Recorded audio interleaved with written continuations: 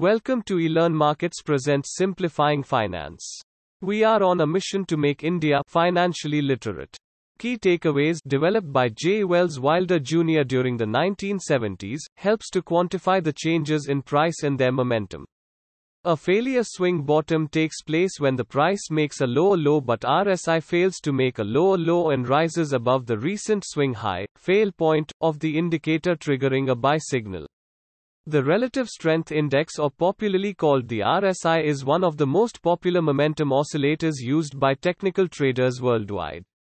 Developed by J. Wells Wilder Jr. during the 1970s, the indicator helps to quantify the changes in price and its momentum.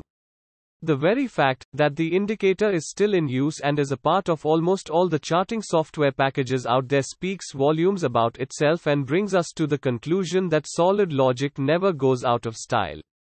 There are various ways of using the indicator. Here we will discuss a special technique called the RSI failure swings that Wilder noted in his seminal work, New Concepts in Technical Trading Systems. He further added that, failure swings above 70 or below 30 are very strong indications of a market reversal. What is an RSI failure swing? A relative strength index failure swing is an advanced technique of trading RSI divergences.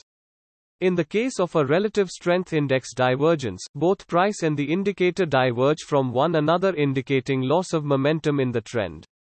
In the case of an RSI failure swing, the same phenomenon takes place with a confirmation of trend change on a break of the fail point on the indicator. One can wait for a failure swing to emerge on the charts to take more confirmed trades. Types of RSI failure swing. 1. Failure swing top. A failure swing top takes place when the price makes a higher high but RSI fails to make a higher high and falls below the recent swing low, fail point, of the indicator, triggering a sell signal. More importantly, during the first high RSI goes above the 70 overbought levels, while during the second high, the indicator makes a swing high below the 70 overbought levels.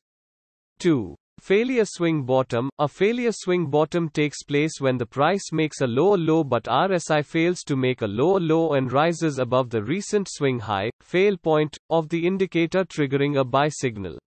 More importantly, during the first low RSI goes below the 30 oversold levels, while during the second low, the indicator makes a swing low above the 30 oversold levels. How RSI failure swing is used? RSI failure swing is used for entering the positions by anticipating a trend reversal. This means that the position is taken against the current trend. When the low swing is made by the indicator before the swing failure in an uptrend or the peak which is formed just before the swing failure in a downtrend, then the entry point is signaled by this indicator. In the uptrend, the trader can take a short position, and in the downtrend, the trader can take a long position. These points can also be used as the exit positions if you are already bought the stock in the uptrend or have shorted the stock in a downtrend.